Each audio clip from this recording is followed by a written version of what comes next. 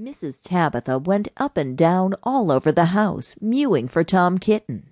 She looked in the pantry under the staircase, and she searched the best spare bedroom that was all covered up with dust sheets. She went right upstairs and looked into the attics, but she could not find him anywhere.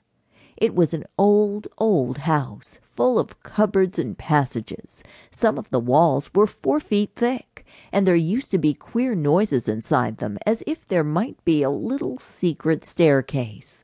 Certainly there were odd little jagged doorways in the wainscot, and things disappeared at night, especially cheese and bacon. Mrs. Tabitha became more and more distracted, and mewed dreadfully.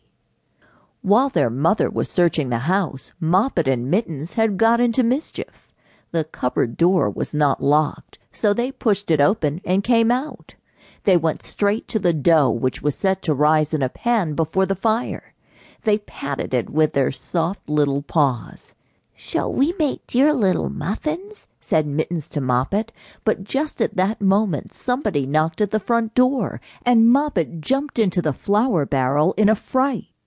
Mittens ran away to the dairy and hid in an empty jar on the stone shelf where the milk pans stand. The visitor was a neighbor, Mrs. Ribby. She had called to borrow some yeast. Mrs. Tabitha came downstairs mewing dreadfully.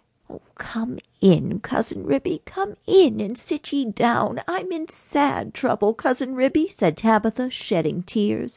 "I've lost my dear son Thomas. Oh, I'm afraid the rats have got him." She wiped her eyes with her apron. "He's a bad kitten, Cousin Tabitha.